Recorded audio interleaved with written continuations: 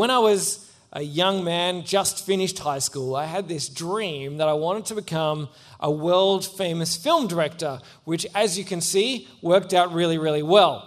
I wanted to be this director, so my plan was I was going to work in the film industry and I was going to get the low-level jobs. I was going to do that for a while and then I was going to work my way up. So I spent months writing to production companies and applying for jobs and telling people, I will work for free, I'll do whatever you want.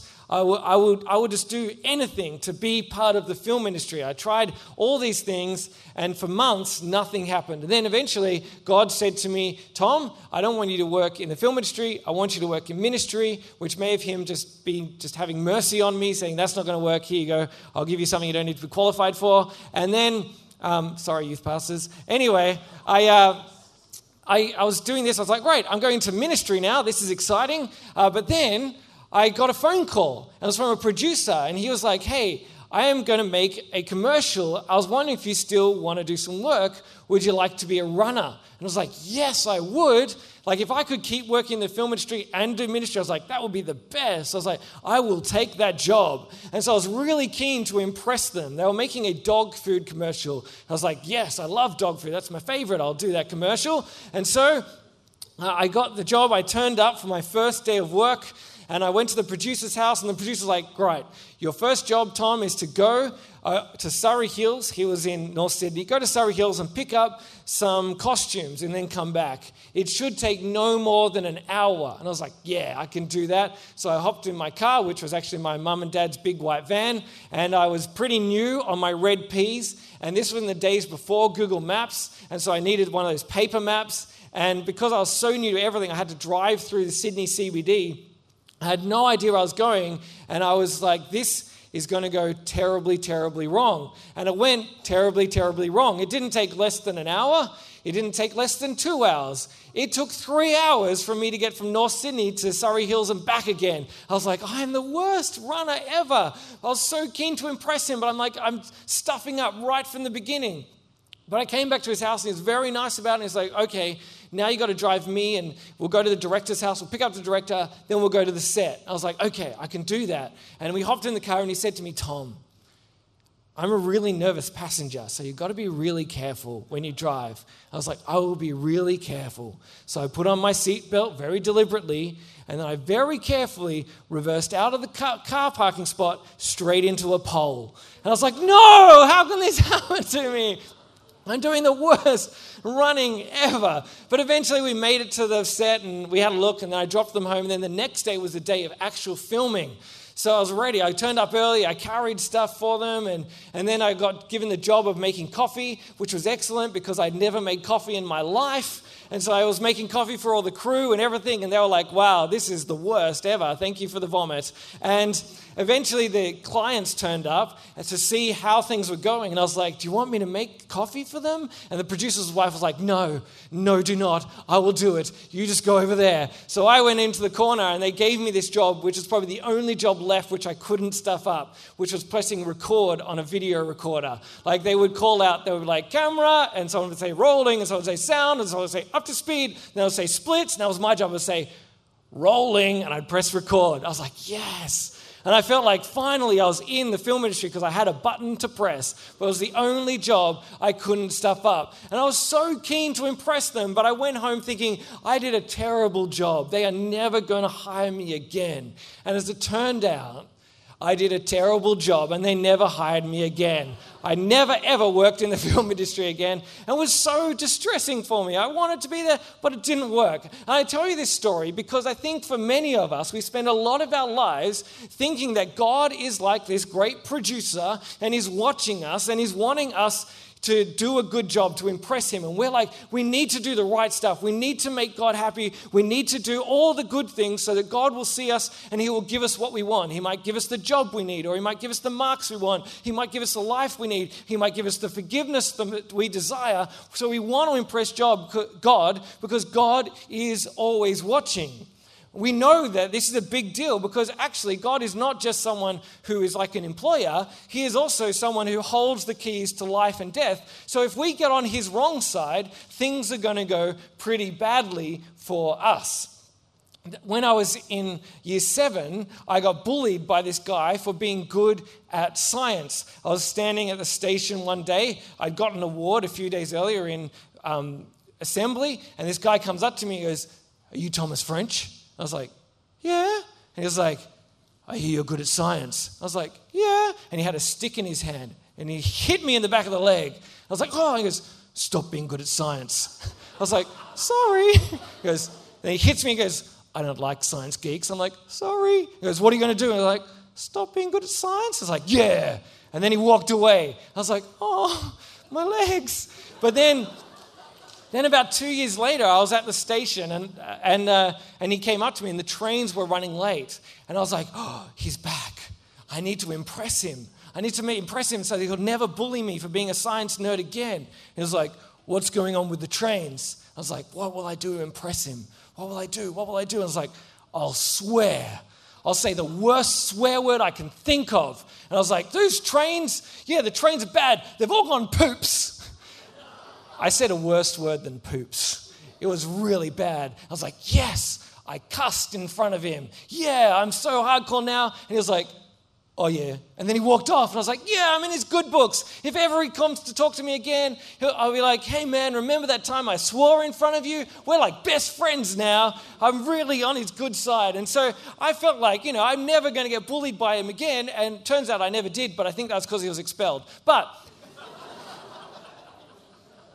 sometimes we feel with God that actually what we've got to do is we've got to impress him, not just because, he's got good things for us, but he's also got bad things for us. And things are going to go really, really bad if we stuff up. Like, we're not just going to get hit in the back of the legs. We're going to get sent to hell for eternity, which is worse. So we really, really need to keep God happy. And so we do all these things to impress God. We try and live the best life we can so that God will like us, so that we can pay off our debts to God, and that will make things all right.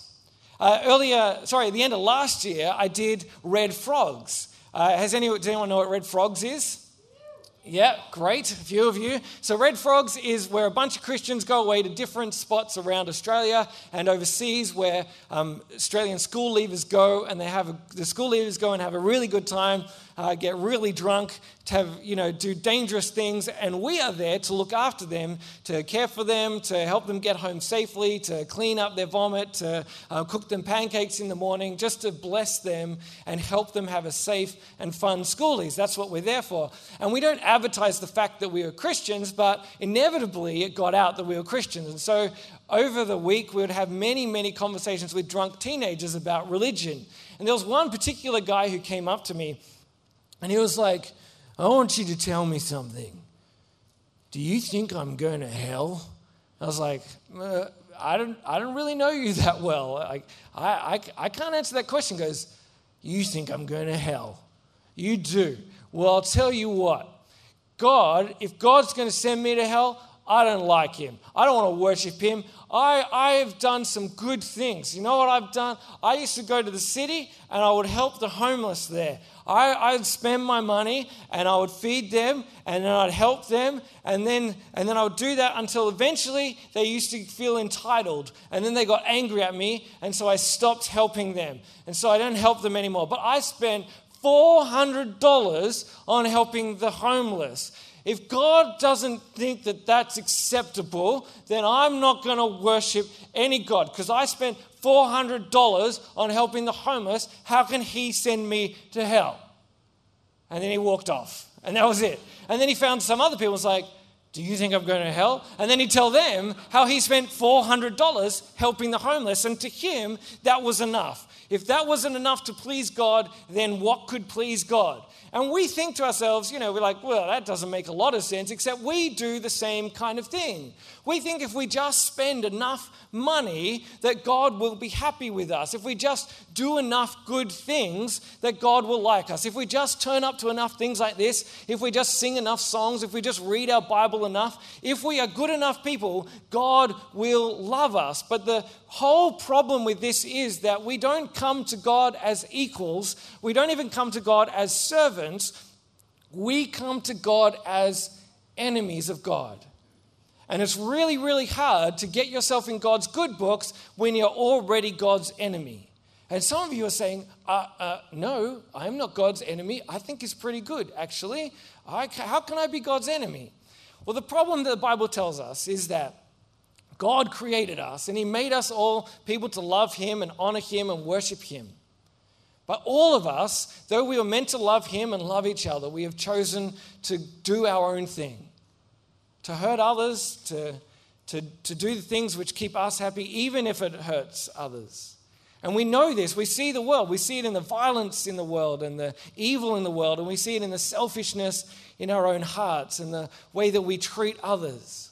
We know that we are people who have stuffed up and done the wrong thing. And what the Bible tells us is that when we do this, that we become God's enemies. It tells us that when we do this, not only are we hurting others, but we are saying to God, God, I don't like your rules. I don't like that you want to be in charge. I want to be in charge. I want to be the one who rules my own life. And so we try and take God off the throne and we put ourselves on the throne. And so we're not just enemies, but when we try and depose the king of the world, that's being a traitor. And we know from looking at, ancient sources, even today, that the punishment for being a traitor, the punishment for treason is death. And the Bible tells us that that is what we deserve. That is what we get from God for what we have done to him. From trying to just depose the good ruler of this earth, we deserve death. That is not enjoyable for us. And so how do we move from being God's enemies into becoming God's friends? Well, in the story of David, we see that there are some people who are David's enemies. And they want to become David's friends. This is when David's about to become king. And so they go and find one of David's enemies.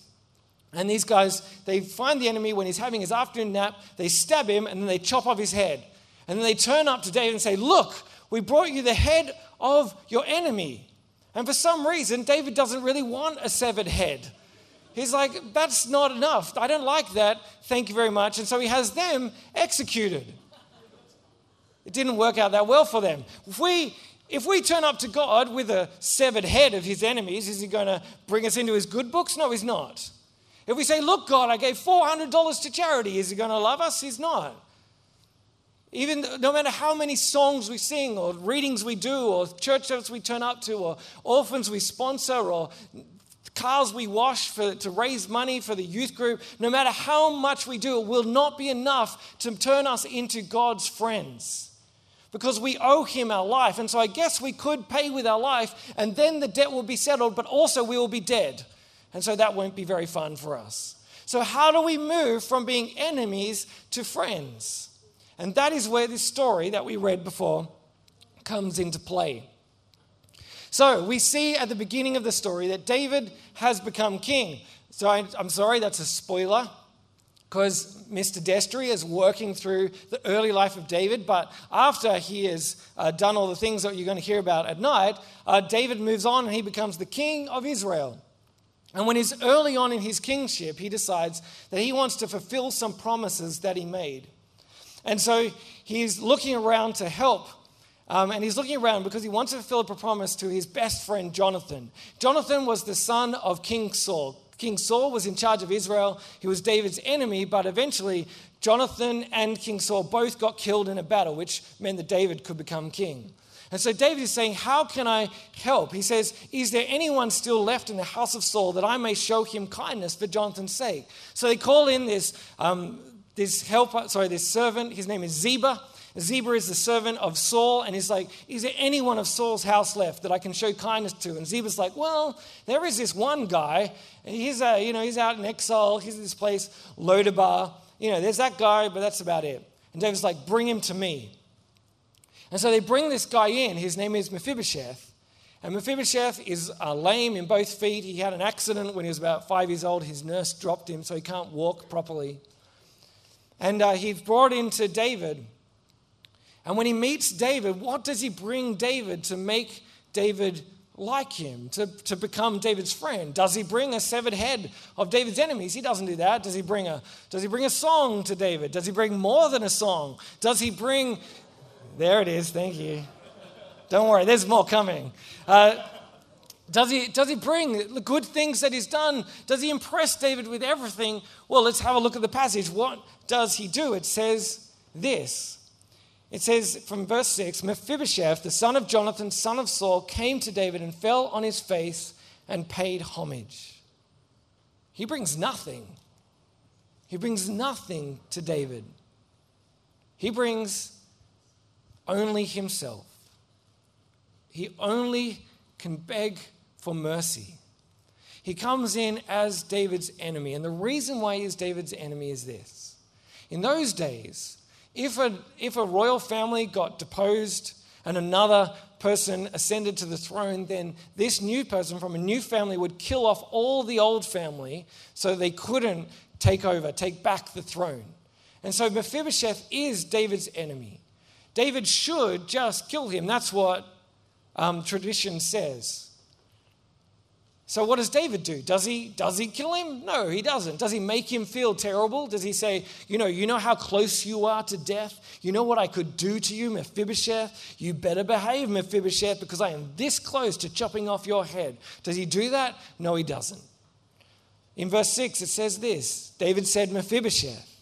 And he answered, Behold, I am your servant. And David said to him, Do not fear, for I will show you kindness for the sake of your father Jonathan. I will restore to you all the land of Saul your father, and you shall eat at my table always. David sees Mephibosheth, and instead of punishing him, instead of killing him, he makes him into his friend. David gives him his inheritance. David allows him to eat at his table, which is a sign of peace. As we see later, it says to us in verse 11 that Mephibosheth ate at David's table like one of the king's sons. Mephibosheth comes in an enemy of the king, and he leaves with a royal inheritance, being treated like a son. Mephibosheth brings nothing to David, and yet still David shows him mercy. Still David makes him a friend. David makes him like a son. That is mercy. That is kindness. And why does he do this? Let's go back and look at verse 1. It tells us, David asked, Is there still anyone left of the house of Saul that I may show him kindness for Jonathan's sake? David didn't show kindness to Mephibosheth because of Mephibosheth's sake. He didn't look at Mephibosheth and say, Oh, poor old Mephibosheth, he can't walk properly. I better be nice to him. No, he shows him kindness for the sake of his father, Jonathan. Jonathan and David made a promise to each other. Jonathan said to David, When you become king, make sure that you look after my family. Do not wipe them out.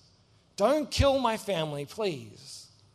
And David decides to honor that promise. David shows kindness to Mephibosheth, and he doesn't just kill him, he doesn't just not kill him, he gives him a new life. He gives him a new standing. He makes him like one of his sons for the sake of his father, Jonathan. Jonathan, before Mephibosheth was even born, was working for the safety of his child. So then when we see all this, the question is, does this answer for us how we can go from being God's enemies to God's friends? And I think that it does. Because when we come to God, we can bring nothing to God. We bring less than a song to God. We have nothing to offer him. To God, we have no singing that will make him happy because he's heard all our songs before. We have no prayers that we can pray because, he's not needing our prayers so that he is interested in us. See, we don't need to read the Bible for him. He wrote the book himself.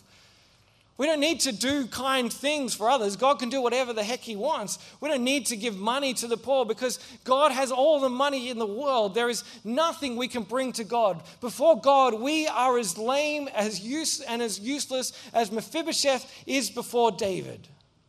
We have nothing to offer God, but God chooses to be kind to us for the sake of his son. his son Jesus, who gave his life for us so that we might be able to become God's children. Romans chapter 5 verses 8 to 10 says this: "But God demonstrates his own love for us in this: while we were still sinners, Christ died for us. Since we have now been justified by his blood, how much more shall we be saved from God's wrath through him? For if, while we were God's enemies, we were reconciled to him through the death of his son, how much more, being reconciled, shall we be saved through his life?" We are given life because Jesus gave his life for us. The death that we deserve, Jesus died in our place so that we could have a life that we couldn't earn. We become God's children. It tells us in the Bible that we become his heirs, heirs of the God of the universe. We become brothers of Jesus for the sake of God's son, Jesus. God is not kind to us because of us. He is kind to us because of what Jesus has done for us. This is how we move from enemies to becoming friends because of what Jesus has done. So the question is, how do we receive this? How do we become the children of God?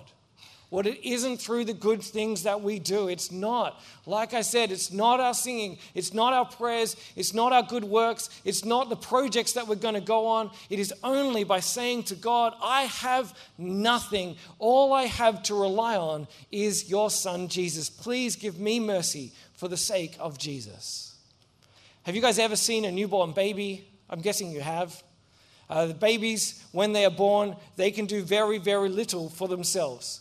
They can cry, pretty much. That's all they can do. And if they have any problems, they cry. If they're hungry, they cry. If they do a poop in their nappies, they cry. If they've got a sore stomach, they cry. If they're upset with Australian politics, they cry. They just cry and cry and cry because it's the only thing they can do to say, I have a problem. They don't pay their way through the family. They don't turn up to family dinner on time and then make their parents feed them. They don't do anything. They just cry. And when they cry, they receive the love of their parents because their parents give it to them, not because they earned it, but because they love them. The way that we receive good things from God, the way that we become heirs of God's family, the way that we become people with an inheritance, the way that we become children of God is just by crying out to God and saying, I have nothing to give you. Yet still we get brought into his family. We become more than a servant. We become children of God. We cry out to God. Now, lastly, the one question I think some of you may be asking is saying, well, okay then, what's the point of doing these good things? Like, if we just receive it, then why should I keep being nice to other people? Why should I keep loving God? Why should I keep giving money to charity? Why should I keep praying? Why should I keep reading my Bible? Why should I do these things? We do them as a response to God's love. Not to earn God's love, but a response to God's love. One of my favorite films ever is Jurassic Park. I love Jurassic Park. And before it came out, when I was a young kid, I was so excited about Jurassic Park. I entered a competition in TV Hits magazine, which was my favorite magazine, and I won this poster of Jurassic Park and the novel of Jurassic Park and a book about the making of Jurassic Park. And I won a t-shirt. And so I wore my t-shirt everywhere. I got so excited, and then we went to the opening night of Jurassic Park. My dad took me and my sister. It was to raise money for the local hospital. And I don't remember much except I loved the film and we ate dinosaur biscuits. And both of those things were really cool. And I loved the film so much that I went back to the cinema a few more times to keep watching it, which was a big deal because I was so young, but I really, really wanted to see it. And I read the book of Jurassic Park, which made no sense to me at all because it's for people who are much smarter than I was when I was 12 years old. I read the book about the making of Jurassic Park, and then I read it again, and then I read it again. I wore my t-shirt everywhere. I love Jurassic Park. I even saved up my money and bought the soundtrack to Jurassic Park, and then I danced around the house like do-do-do-do-do, do-do-do-do-do, do-do-do-do-do. doo, doo, doo. I had a great time. I loved Jurassic Park. And still today, I still love Jurassic Park. I still have Jurassic Park t-shirts that I wear. I still watch the movie when I can. I was so excited when Jurassic World came out, and then I watched it, and I was still excited because it was just like Jurassic Park, one of my favorite movies ever. Now, I do all these things because I love Jurassic Park. And when I do them, it doesn't change Jurassic Park at all. Jurassic Park doesn't get any better or worse of a film when I respond to Jurassic Park. It's not like I can make Jurassic Park better by loving it more, but I do it because I already love it. And when we respond to God's love, we don't do it so He will love us more. And we don't do it to change God. But the great thing is that God is not inanimate like Jurassic Park, but He still responds when we love Him. But we love because He has loved us. And when we love others as a response to His love, it helps us love Him more, helps others love Him more. But it's not to make God love us, but only because we are loved. And then we can appreciate and love God more as we do it. The more we do it, the more we love God. And it just goes on and on and on and on. We do it all as a response to God's love. So if you are a Christian, then what this means for you, you need to stop trying to earn God's love. You need to stop trying to make God love you with your singing, with your reading of the Bible, with your turning up to Christian groups at school, with your being kind and polite to your parents. That's not going to make God love you anymore. You need to come to God and say, I have less than a song to give you. I have nothing. Would you give me mercy for the sake of your Son, Jesus? And God will. He will make you more than a servant. He will make you a child. God has given you life. And so celebrate that you have life in Him. Celebrate that you can love because of Him. And go and live your life in response to Him. Live the good life because Jesus has given His life for you. And if you are someone who is not a Christian, then what you need to know is you also need to stop trying to earn God's love. The only way you can be saved, the only way that you can be forgiven for your sins, the only way that you can escape death, the only way that you can become a child of God is if you say, I cannot do this on my own. The only person I have to rely on is Jesus Christ, who died and rose again for me. And when you trust in Him, then you will find life. Then you will find that you become a child of God. Put your trust in Jesus.